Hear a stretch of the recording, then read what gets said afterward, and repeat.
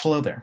My name is Alex Sloan. I'm the news editor for the Okali, and you're listening to the Broadsheet. This week on the show, we'll be focusing exclusively on OkStateStandUnited. We're joined today by Harmony Nelson, staff reporter for the Okali. She covered the march that happened on campus this Monday for us, and her story is available in this week's newspaper as well as the Okali's website, www.okali.com. Harmony, how are you doing today? I'm good. How are you? Doing excellent. Thank you so much for being here with us. No problem. So let's dive right into it. So could you describe for our listeners in your own words what happened on Monday? So everyone gathered at the student union for the march. It was very emotional. It was very passionate. And it was very inclusive of everybody. Everybody gathered around 12, and then they waited until 12:30 just to let more people come if they were late, leaving class. And then there was speakers. The speakers spoke. The speakers were the ones who organized the march and organized the List of Urgencies. They were a part of the OkStateStandUnited. They spoke a little bit, and then we went on a march around campus, and then concluded, went back to the student union, and then with like the closing comments and everything. Could you give us an estimate of about how many people attended? I'd say it was like a couple hundred people. There was a good amount of people there. Yeah, that's good to hear. What about, this was a large gathering, did you notice any COVID-19 precautions being encouraged or implemented at the march? Yes, everyone had masks on, so that was good. But there wasn't that much room for social distancing because, they were marching. But I noticed that everyone had on their mask. Everyone was like playing it safe with that part. So I wanted to dive in just a little bit to how this march relates to some of the marches we've seen previously on campus over the summer. Yeah, so I would say that this March Monday was very similar to the Juneteenth march. It was similar with the route. I'm pretty sure they took the same route. Some of the chants were pretty much the same, the Black Lives Matter chants, but at the one in Juneteenth, there was some other chants, like they chanted like "Hands up, don't shoot," whereas at this one, they tried to do Negro spirituals, but a lot of people didn't really know them, so that kind of got messed up. And then I think at the Juneteenth one, they gathered in the lawn, whereas this one they kind of gathered right in front of the student union by the tables and everything, so it was like a little bit of a difference, but for the majority of it, it was pretty much the same. I would say the main difference, though, was probably the fact that since it was like during the school year, there was more people around, and there was people in classrooms showing their support, people standing on their balconies outside of the sorority houses and fraternity houses showing their support. So there's just like more people around that were able to support without actually having to march. Well, I'm sure that made it for a much livelier event. So you mentioned there were people showing their support who weren't involved in the march. Can you tell me a little bit about what that looked like? Yeah, there was one sorority, I can't remember the name of it. I remember seeing they were standing on their balcony, having their fists up, showing their support, chanting along with everyone. And then I saw people in windows and classrooms that were basically doing the same thing, recording everyone, putting their fists up, showing while they were still in class, because some people couldn't miss class for it. Right. And then a lot of people I saw people joining in after the march started. I don't know if some people weren't aware of it, but I noticed that some people were like walking in through it. Maybe they had class and came in after. So. Okay, so it built momentum as it moved through campus. Yes, and I actually think I saw a professor join in too. I'm not sure how long he stayed, but I'm pretty sure I saw one join in and start marching with us. So that was pretty cool. Well, that's cool. Even if it was a short stay, just a visit is still fun. Yeah. Is there any significant reason why OkStateStandUnited chose to hold another march this Monday as opposed to a different day, the first day of class, or a different Monday? Well, I believe that they probably chose to do it this Monday because it was like the second week of school, just to where everyone was settled in. So they had like a chance to, be in their classes first before they just decided like if they wanted to skip, so that they knew. And I think it also had to do with the fact that this week was Welcome Black Week, which they do every year. I believe it's always the second week of the school year, Welcome Black Week, for all of the Black students to join and get to know one another, and especially like good for the freshmen who are just coming in to be able to feel more inclusive and like see other people like them. So I think that they chose to try to kick off the week with it, just because with COVID and everything, the plans weren't necessarily the same as they always are. So I think that might have been why they chose this Monday particularly. Excellent. I believe you did mention in your story that the organizers of the march and the founders of OK State Stand United will be having a meeting with President Hargis next week. Is that correct? Yes, they're going to be meeting with him. I believe she said next Monday at 2. So. Okay.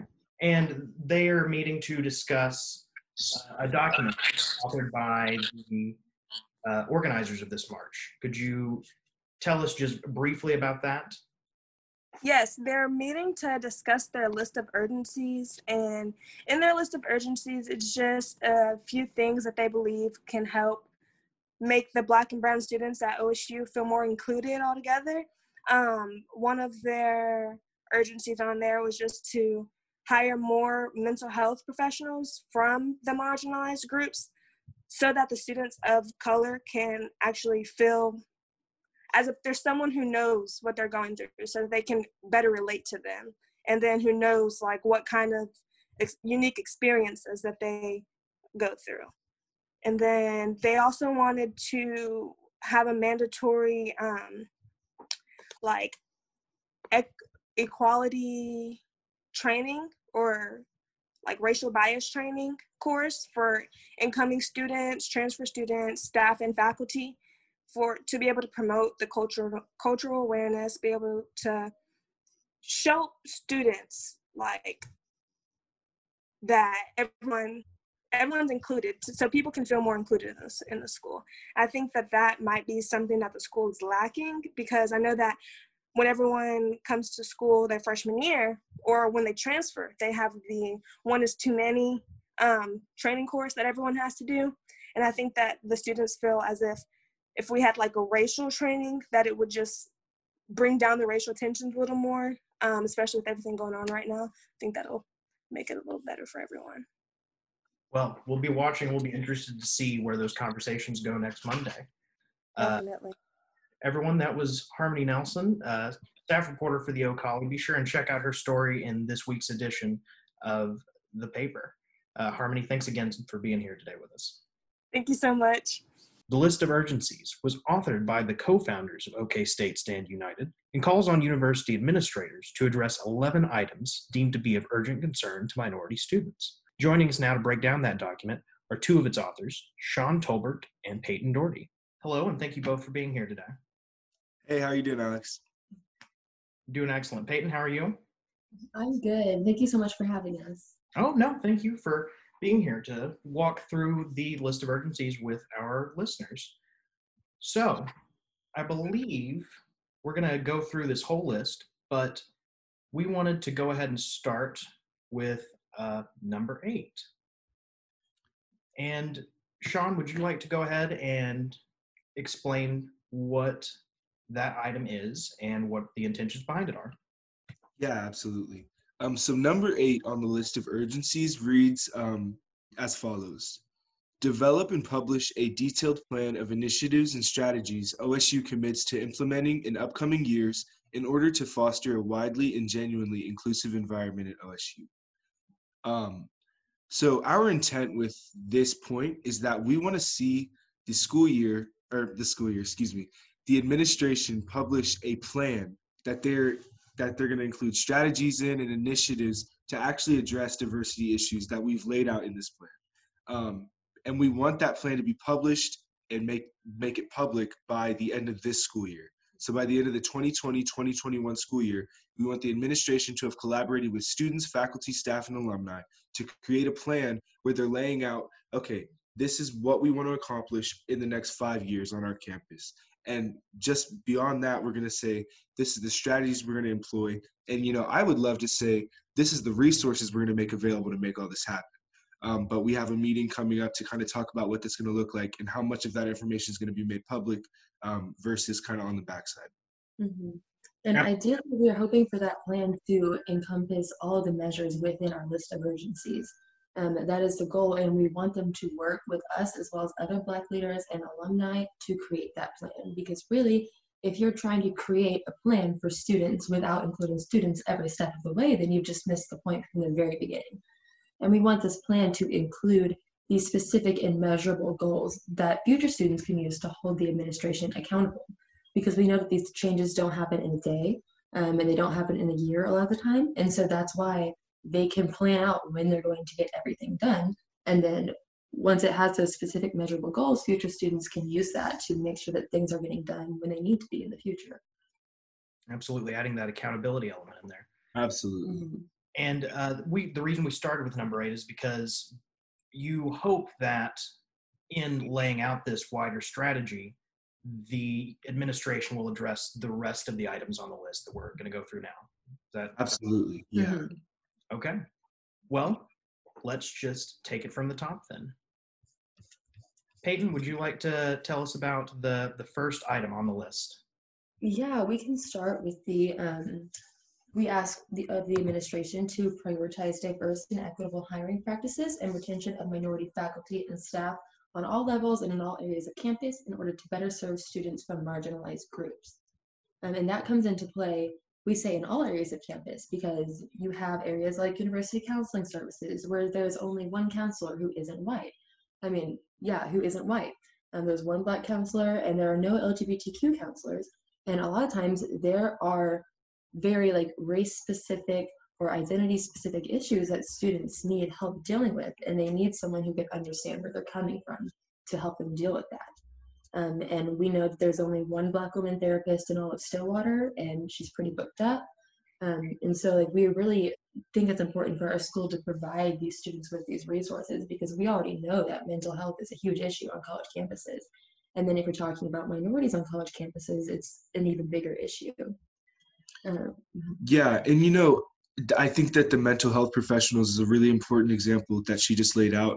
But just to give another example of why it's important to include more diverse or just prioritize diverse hiring practices, we need Black and brown decision makers at the table for administrative matters, right? The policy makers, the people who are creating the curriculum that people have to go through.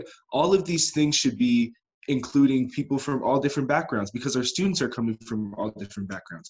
And we're Black kids saying that we want to see more Black people included in these conversations. But let's be clear, diversity includes diversity of all different matters, right? We need to see rural communities included, right? There's huge rural populations at OSU. We need to see Native American communities continually included, because this university is on Native American land, right?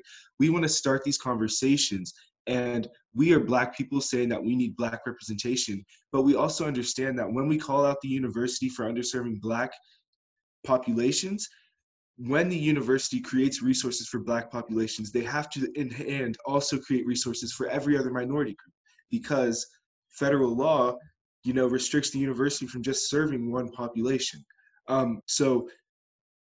We see a lot of growth with this and a lot of potential to help everyone on campus. Mm-hmm.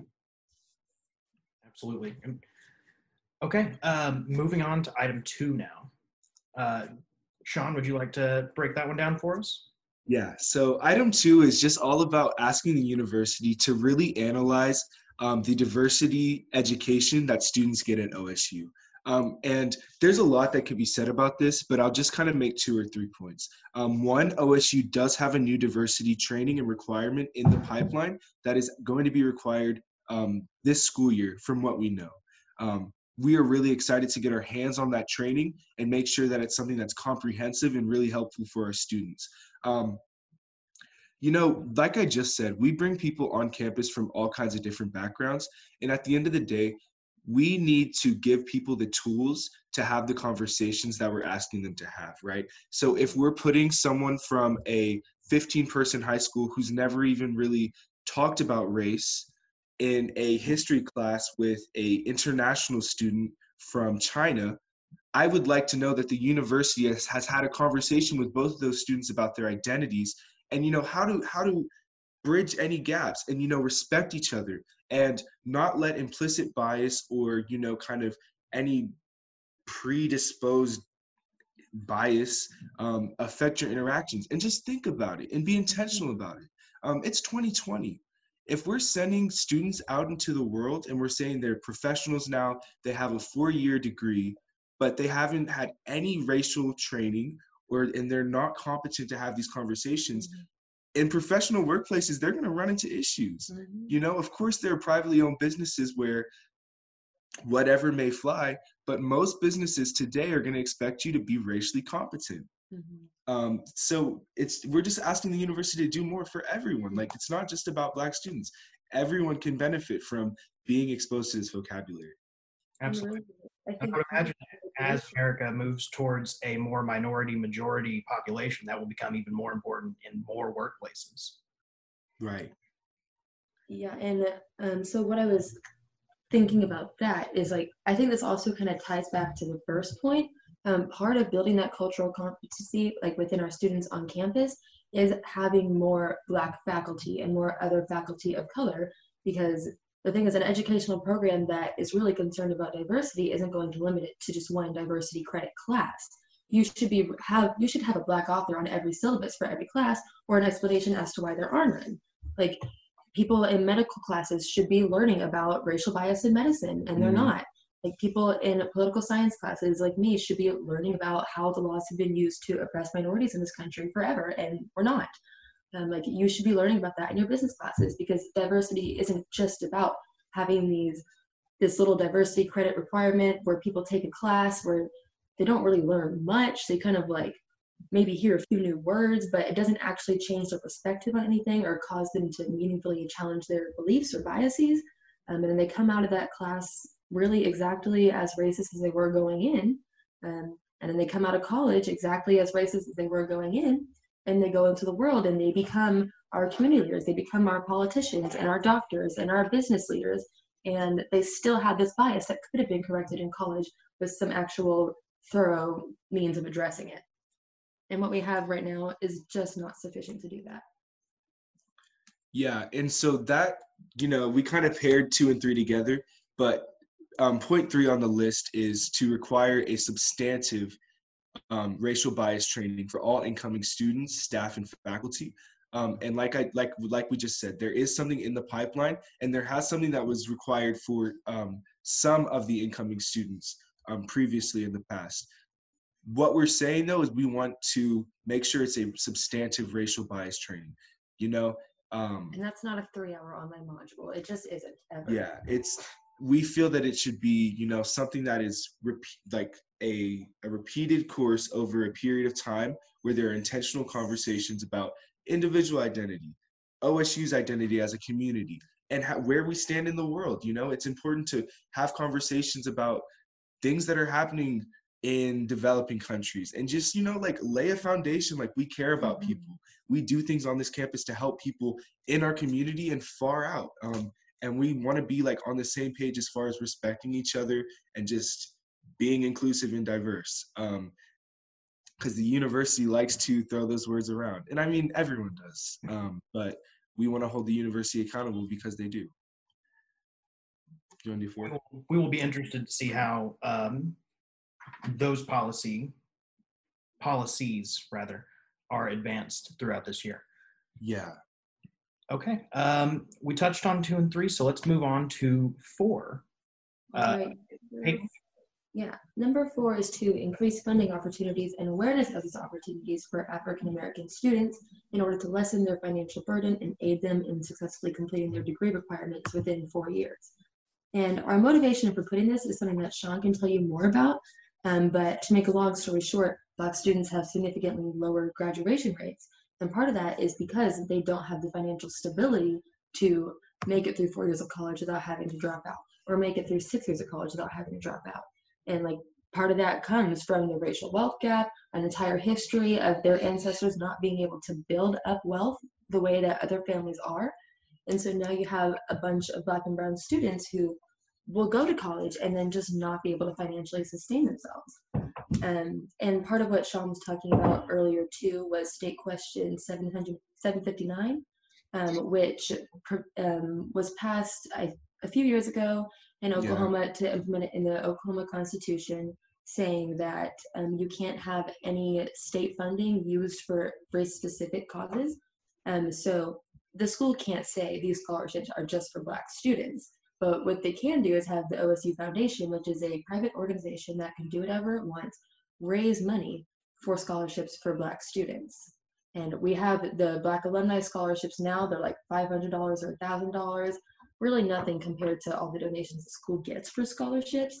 And those go to anyone who's an active member of the African American Student Association.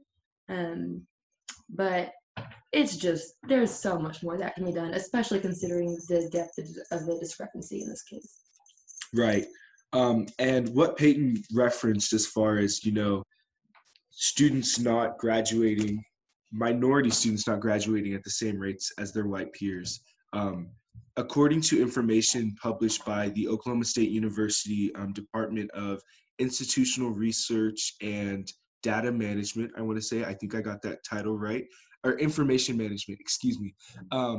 In 2013, 40.2% of the Black first-time freshmen who came to OSU were able to get their degree within 6 years at this university. So after spending money at this university for 6 years, of all of the Black first-time freshmen who came in 2013, only 4 in 10 of those individuals actually earned a degree in 6 years. So let's note a few things. The average degree at OSU is a 4-year degree. 4 in 10, that's 2 in 5. The OK State Stand United movement was started by 5 Black students. So if this statistic is allowed to prevail on this campus, like that statistic would literally say that only 2 of us would be able to graduate this year as seniors. And we are lucky enough to be a group of 5 well-established, successful students on this campus. And that's why we're standing up and using our voice and our privilege and our platforms that we've established for ourselves to stand up for our peers. Literally, Black students are not graduating at the same rate as their white peers. So that same cohort in 2013, compare that 40.2% 6-year graduation rate to a 70.6% graduation rate for white women. I want to establish this. I said this at the march on Monday. At no step in this process are we saying it's white women's fault who come to this university, that they're succeeding at a faster and better, that the education they're receiving is literally more valuable than the education that their Black peers are paying for. It's not their fault. But we're all stakeholders at this university. We are all actively choosing to pay at this university, and we all have a voice. We can all petition this university to better serve our peers. I completely reject the notion that Black students are less capable. I reject the notion that Black students are stupid or any of that, I truly believe that the Black students on this campus just aren't as plugged into the resources that other people are. It's everything from the classroom environment, people getting cliquey in classrooms and not talking to each other. It's the Black kid who doesn't get put into the group me at the beginning of the semester, who doesn't get all the help from their classmates. It's a Black student who's not comfortable in his first year seminar class, so he never goes to the career services events. It's all these different things. And it's not one person's fault, but as a community, we can do better. And I have direct proof that the university publishes every year that we are not improving, like we are not doing better. And Sean, it occurs to me that all those examples you just listed, the small discrepancies between the experiences of white students and non-white students, those things add up over time, right? Absolutely, yeah. And I wouldn't even call them small, really, because there's the day-to-day experience, and then there's the rarely making it out of college within 6 years. Right. Yeah. And that's your college degree a lot of times can have a big effect on your entire life trajectory. So like you would think that, well, maybe if OSU did have more Black administrators at the top, they would look at that data and be like, hey, we should do something about that. But that just hasn't happened yet. And that's like part of the question that we're asking is, why hasn't any of this happened yet? Like, we are students. It's not our job to come up with ideas for running the school, but here we are. Like, And I think that all of these small things, like just those few examples I gave you, and the imagination can just kind of create a bunch of examples around those. I think a part of the issue is that we're not talking about diversity and inclusion at every level of the university, right? We have diversity and inclusion leadership, like in the administration. We have the Office of Multicultural Affairs, but it's not like a top-down approach. We're not talking about diversity and inclusion enough in the recruitment office. We're not talking about diversity and inclusion enough in the career services offices or the advising offices. And those are the people who are literally decision makers. Those are the people with the connections who know students who are majoring in X and know the companies who hire students who major in that degree. These are decision makers who need to just be told, periodically that the university expects them to be intentionally including everyone. You're right. It should. When we're talking through it, it feels like just like an intentional, like we're gonna serve everyone fairly and just kind of think through it. But they limit any concern about diversity and inclusion to the appropriate time and space. Right. Which is these like focus groups or these committees. Whatever abstract committee that no one knows who's on. Yeah, there's 100 diversity committees. Like it's just all of these things that don't really matter or affect our lives in any way. And they never commit to anything. They never set concrete goals and say we're going to do X for these people because OSU cares. And so that's what we're trying to do different. Well, and that's definitely communicated in your the list of urgencies and also in the marches that you all have organized throughout this semester and summer. So I'd like to move on to item number 5. Absolutely. I believe we touched on just a little bit with that last answer, but if you'd like to go ahead and break it down for us a little further, that'd be awesome. So for number 5, we're asking the university to expand and increase the institutional support services that are offered for minority students. And specifically, we're asking them to increase the funding and staffing support within the diversity academic support and TRIO offices. So Peyton, would you mind reading the response that we got as far as like the numbers of students that are being served by those offices? Oh my Lord, let me look through it 1 second because it's kind of long. Yeah, I think. TRIO programs are designed to serve low-income, first-generation, and differently able students. 2 of these programs directly serve OSU students. The Student Support Services Program serves 140 OSU students first year through seniors. Additionally, the McNair Scholars Program serves 25 OSU students with the goal of effectively preparing participants for graduate education.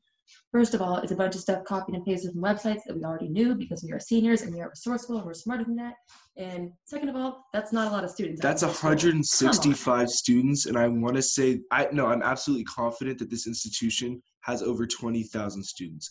So they confidently responded to this list of urgencies saying that we help 165 students with the federally provided resources for minority people on this campus. Like, it's goofy. Like, I wish they hadn't included this because now we get to talk about it. And it's damning. It's really damning. A lot of it is. It's really just a bunch of copied and pasted stuff that like we already know, where we would say, please increase and expand X. And they would say, you're wrong. We already have X. And we're like, yeah, we're aware. That's why we said increase and expand it. Thank you. And, this transitions, I think, really nicely into point 6 on the list of urgencies, which is to create a multicultural center on campus.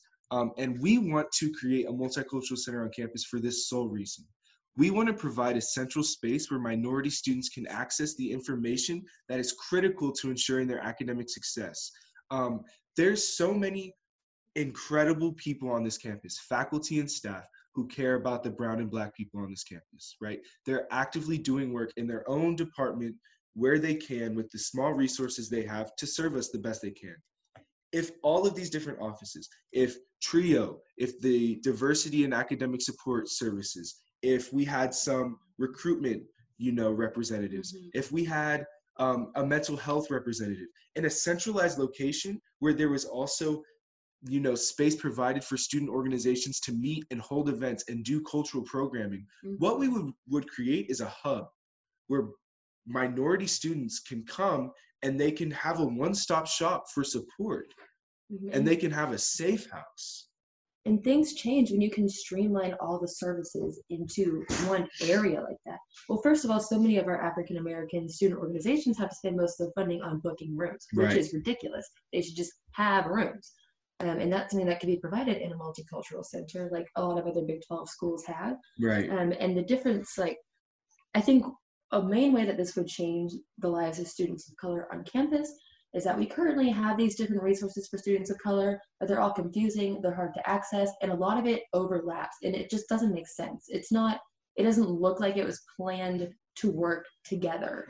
But by bringing everything into a centralized space, it kind of forces you to streamline it in a way that makes sense and is more easily accessible to students.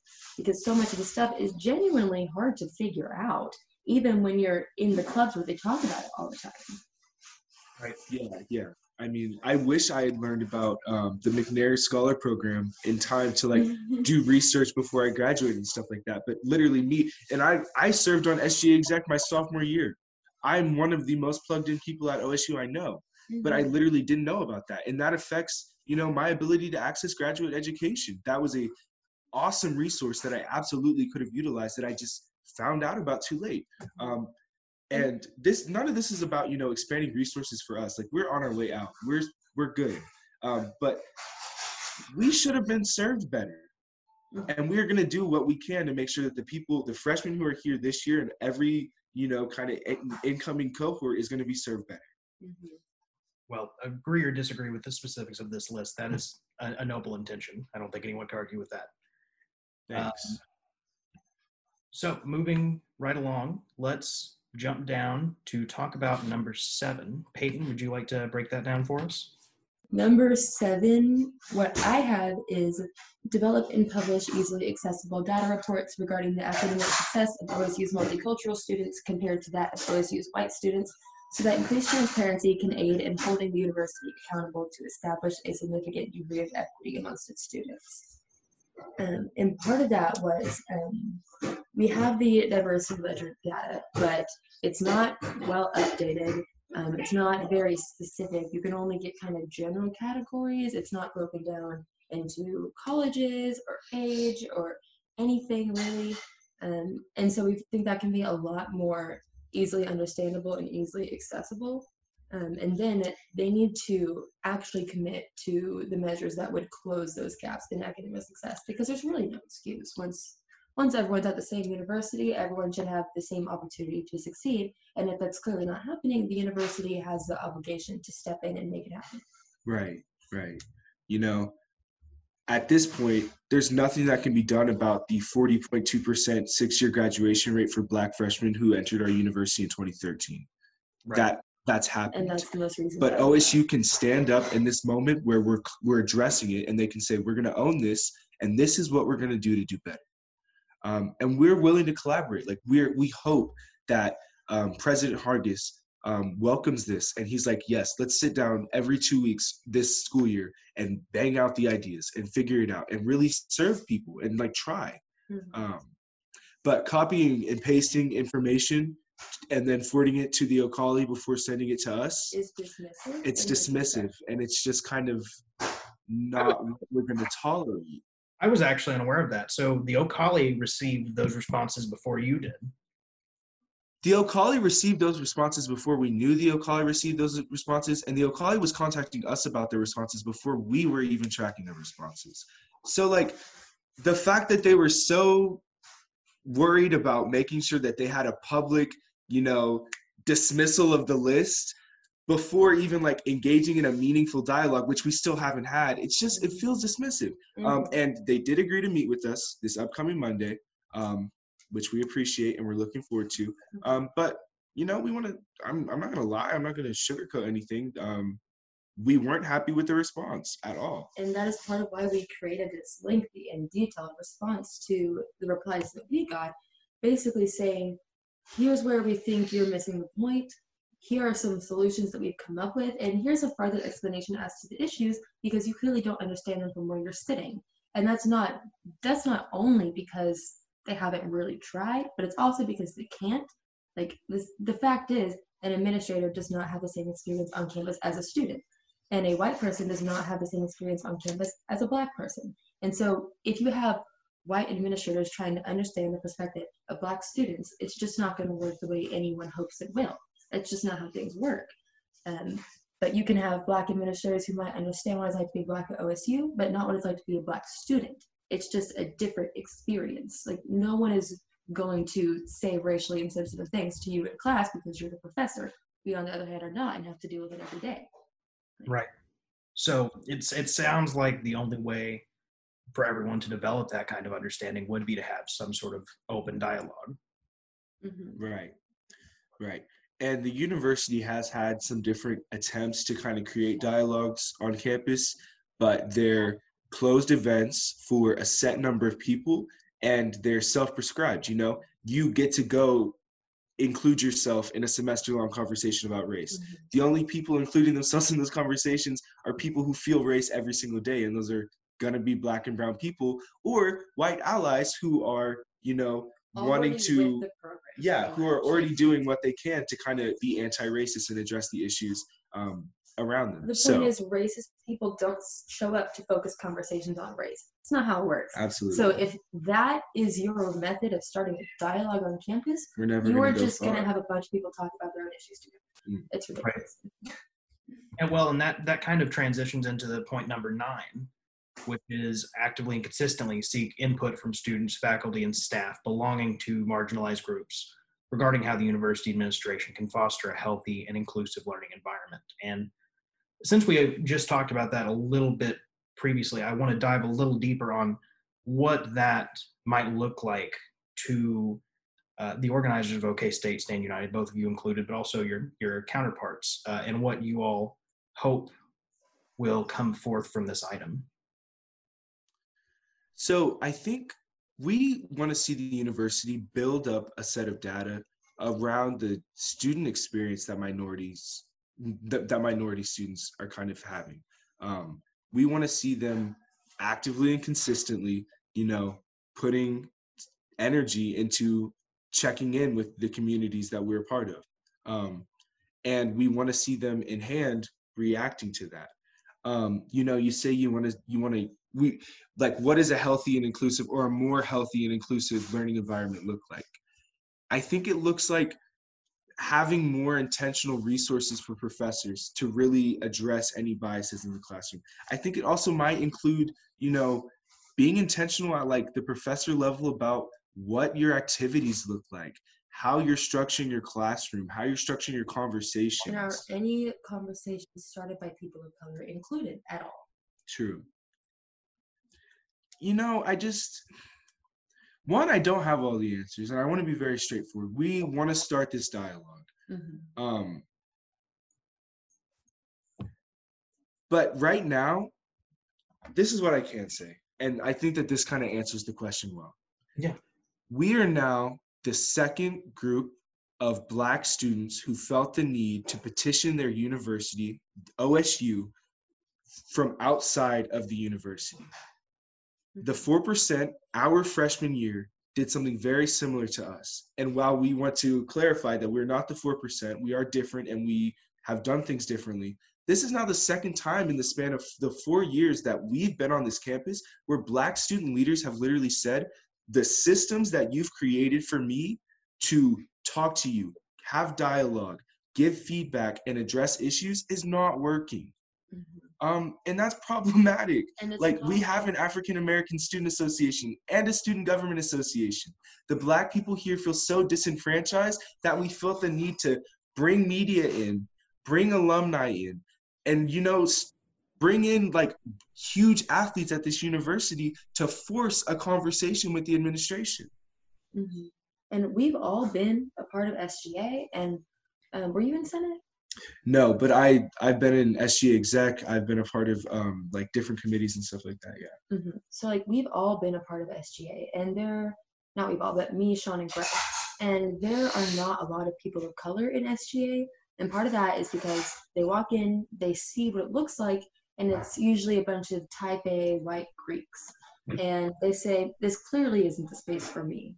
I know I left SGA Senate because I couldn't handle being the only person standing up for people of color every meeting. I just couldn't handle it. And so I left Senate and joined the court.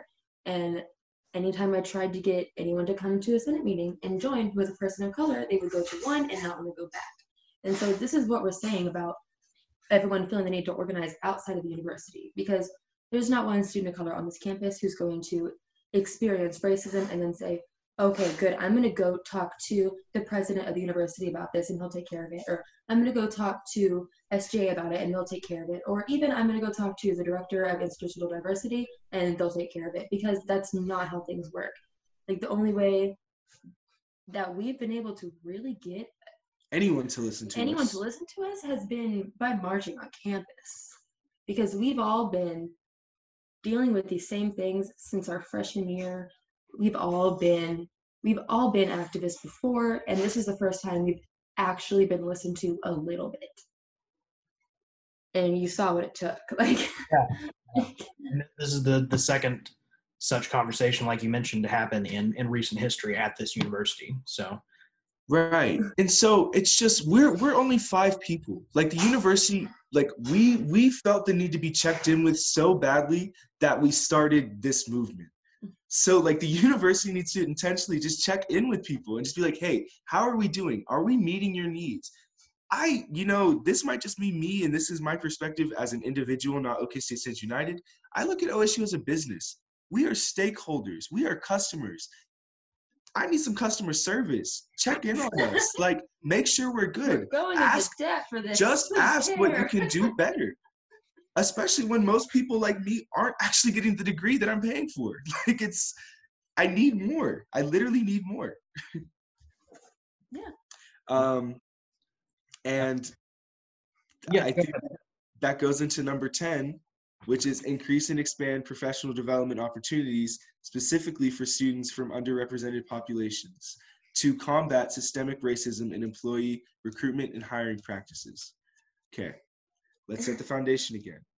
OSU is not responsible for pervasive institutional racism in the world, but we are responsible for addressing it in our institution and doing what we can to equip our students to go into these systems and to fight against these systems. So what I'm saying is that we need to have increased and expanded professional development opportunities intentionally for minority students. That's women, that's Black and brown individuals, that is veterans, that is disabled persons, all the people who are at a disadvantage, literally statistically, in the workforce. And we know for a fact, data also shows that these kind of experiences, these career opportunities, professional development opportunities, help students stay in college. Mm-hmm. They help you make money over the summer. They help make what you learn relevant. They help you see the end goal, They help everything. Professional development opportunities makes a college education legitimate. Really. It rounds it out. So much of the learning happens outside of the classroom. And if you don't feel welcome in any of those spaces, or if you don't even feel like you have the resources to even consider showing up, then that's just not going to happen. And there's so many missed opportunities from that being the case. Right. Of course. Okay. It looks like we've reached the final item on our list, but I do have just a couple other questions for you after we wrap this up. But yeah, would you like to go ahead and break down item 11 for us? Yeah. So this item 11 is to conduct a transparent external review and audit of OSU's Division of Institutional Diversity and the Office of Multicultural Affairs and their diversity efforts. And the main reason that this was included is because Black alumni suggested it to us nearly word for word as it's written on our list. Because I don't know if we mentioned this in the beginning, but when we first set out making this list, we had about 6 things that the 5 of us came up with. And then we sent it out to a bunch of Black alumni, Black students, posted it on Facebook and everywhere, along with a Google form for people to give us their input. Because we especially want the input from Black alumni who probably tried to deal with this as students and were dismissed. And something that they specifically asked for was to figure out why these changes haven't been implemented already. And part of that is by having an external review of the diversity efforts on this campus. Because the fact is, like, we've had a lot of the same administrators for a long time now. And if they wanted to do these things, they would have done it already. And maybe they didn't think of it, but even that brings up the question, why didn't you think about this? You're the professionals. We are students. We don't have degrees yet, but here we are. I think that OSU, and I'm pretty confident in this statement. OSU has one of the longest standing offices that's like funded for institutional diversity in the Big 12. That is awesome, but that doesn't mean that we shouldn't continue to challenge the status quo and set the standard. You know, we have one of the longest standing offices for diversity issues in the Big 12, but we should also have one of the most effective. And I'm gonna go ahead and say that we don't. I'm gonna say we don't. As a Black student who's been involved, I'm gonna say we don't have one of the best values for minority students as far as our education goes. And we can promise that, like, we can't speak for everyone ever. Like, even when we're speaking right now, we can't speak for the other organizers of OkStateStandUnited, and we definitely can't speak for the whole Black community. Absolutely. But the sentiments that we are expressing are ones that we have heard over and over from other Black students and alumni. Okay. Well, that was a very good overview of the list. I do have another point on number 11, please. because I feel like it's especially important. So part of what President Hargis or his team responded to us in regards to that point was, to make a long story short, look at all these diversity awards we have. Yes. And the point we've been trying to make from the beginning is that these awards do not impact our lives at all, ever. They don't make anyone on campus less racist, and they don't make our lives any easier when dealing with racist. So we frankly do not care about these diversity awards. They mean nothing. Right. So I just think that, and I think that's totally appropriate to say, because the award process for this is not very transparent. We don't know what the qualifications are. We don't know why OSU is winning all these awards when other schools aren't, when we know for a fact that we go on campus and experience racism every day. So we just find it odd that we're like such a diversity rock star out of all these other colleges. I just really do find it odd. But basically, a part of his response said, look at these awards. We said, we don't care. And it also said, we are evaluated by ourselves every year. And we said, yeah, right. But the effectiveness of these anti-racist efforts need to be evaluated by Black people. And if they're for students, they need to be evaluated by Black students specifically, because those are the only ones who are supposed to benefit from those anti-racist efforts. Not the only ones, but the main ones. And so we just want to make it clear to them that these independent affirmations that they're getting from other people within the OSU school system are not independent affirmations. They are people evaluating their own job performance. Yeah. Right. Which didn't need to be said, but I guess it does. And you know, when we reach out to the Cowboy family and we say, hey, we have this list of ideas to make the school better, give us feedback, and we have multiple alumni name-specific administrators saying this person, this office needs to be looked at for its effectiveness and, you know, how it's operating, I think that is something that we should include. And the individuals in this office shouldn't shy away from this. You know, we're not saying you suck, we want to put you down, we want to take you out. We're saying, let's look at how you're doing. Let's evaluate your efficiency and see if there's room to improve. And if there is room to improve, let's make some commitments to that improvement and make sure you follow through. And it's all about transparency. It might not feel good to get criticized, but the administration needs to own their leadership position and take it in stride. Absolutely. Well, all right. Yeah, I think I have a good understanding of the points on the list. I did want to ask you a little bit more about the organization, OkStateStandUnited. Could you tell me a little bit about the origins of that? So OkStateStandUnited began this summer when our friend Destiny Adams came to us and said, I want to do a Juneteenth protest. Can you guys help me? And we were like, bet.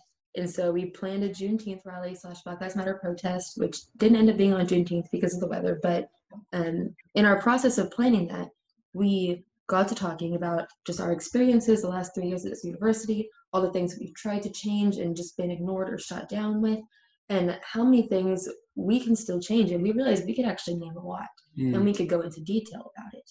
And then we said, okay, this is the start of something. Like, we have a list of changes that we want, but we know that we can't speak for everyone. So let's try to get as much input as we can. So we sent out that input form, and then basically compiled it into this more like thorough and inclusive list, which we've been promoting since then, to get signatures on it, from students, alumni, faculty, and staff, and really just anyone who wants to. And then the goal was to eventually come up with a plan to get this implemented. And that's what we were hoping to do next Monday with our meeting with Hargis. And part of that plan also included planning demonstrations for the first and second week of school. We focused on sharing the personal experiences of Black students on campus because, like I said earlier, I think a lot of these issues come from there being a very big disconnect between administrators and students, and really between white people at OSU and Black people at OSU. And part of how we can demonstrate that our day-to-day experiences are not improved by these diversity awards or by sharing like our actual day-to-day experiences. And so we've had people submitting their stories to us, and we know who submits them, but we share them anonymously. We can't accept completely anonymous submissions because we don't, like, we've seen other schools do a similar thing, and people would send in fake stories so that they could expose them later. But we have been anonymously sharing the stories of Black students to really just show how it affects someone on a personal level. And that's where we are coming from when we walk into this meeting. Yeah, and I want to just highlight the name that we chose, OK State Stands United. I've said this a few times, but I'll reiterate. We're 5 Black kids, right? But we wholeheartedly recognize and understand that for anything that we're proposing to actually happen, it's going to have to be more than just us. And that's exactly why we did this off campus as a movement. This is not an organization. This is not a club to show up for meetings. This is a conversation to have and a conversation to be having in the spaces that you're in. And we recognize that we need everyone. You know, I want to say there's like 1,000 Black students at OSU right now. Even if all of us sign the list, that's not really a huge portion of the student population. Like, we need a diverse showing of like support, saying that we want like these resources committed for minority populations. We need to pull from the faculty, the administration, white populations, Black populations, Latino populations, Greek populations, you know, everyone off campus, like everyone, we need people from every pool to kind of just stand up and use their platform where they can, in the ways that they can, to just say like, hey, I care, and I'm gonna make noise about it. Yeah, and I did want to clarify with you, this list is a petition, and students and faculty members can and are encouraged by your organization to sign it. Could you explain to our listeners, if they would like to view the list or sign on to it, how they would go about doing that? Yeah, so you can go to our Instagram, OkStateStandUnited, or our Twitter, OkStateSU, and in both of those, you'll find a link in our bio that will take you to the list where you can click on another link to sign it. And we'll have different ones for OSU students and people who aren't at OSU, because in the early stages of this, I spoke with the SGA president, and she emphasized how it's important to make sure that it's personal, because they just don't want a petition with people all over the place signing it. They want it to be OSU people, and so we just want to make sure that we can keep track of how many of those are OSU people. Right. Okay. And we will we'll try to put a link to it in the show notes as well. I'm not super talented at that yet, but we will give it a shot. Yeah. Payton, Sean, is there anything else that you'd like to add about this or say to students and faculty at OSU before we part? I would just like to say thank you to everyone who has extended support thus far.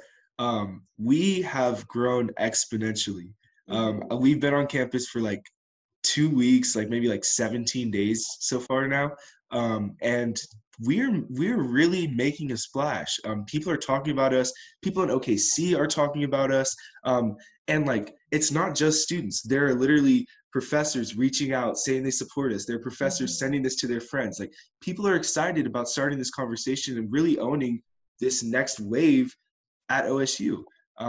So I want to say thank you to everyone, and I want to encourage everyone to do what you can in your own capacity. And I say that, with a little bit of like weariness, because everyone can normally do more to help other people. Everyone can normally do something more. But at the same time, I understand we're all students here, and it's not easy to be activists. We choose this, but not everyone can. So do what you can to support us in your capacity, and that's all we need. Yeah, I would definitely say this is, and I think 2020 has made a lot of people realize that you just don't know what's going to happen with life ever. And something that at least I've realized recently is that it's so important to just not let the things that scare you keep you from doing what you know you can do. If you want to make change, you can literally go out and do it. You can do whatever you want. There are consequences, but you can do it. Yeah. And so just like, if you're one of those people who wants to make change, but you're scared to, really just go for it. Like, there are people who will support you and be with you every step of the way. Like, and they will not abandon you. There are always going to be people who don't like what you're doing, but if you know that you're doing it for the right reasons and you think you can make someone's life better by doing it, you just got to go for it. Support like, you don't will know find you, when the next pandemic is going to come, ruin all the plans you've ever made. So just do the thing you're thinking about now. Like, yeah. Some inspiring words to leave on. Yeah. Payton Doherty, Sean Tolbert, thank you both so much for joining me today. And we'll be looking forward to see what the results of your conversation with the administration on Monday are. We hope you'll keep us informed. Absolutely. Thank you, Alex. Hey, thank you guys, and have a great rest of your day. Yeah, you too, man. That's all we have time for this week, but we'll be back next Friday with more. If you'd like more information on one of the stories we've covered today, grab this week's edition of the OKali from one of our on-campus newsstands. For the latest news, any day of the week, check out our website at www.okali.com. Thanks again to our reporters for joining us today. Thanks again to everyone who took the time to speak to the OKali this week. And thanks again to you for listening. We hope you'll join us again next Friday to get all caught up on Stillwater's news.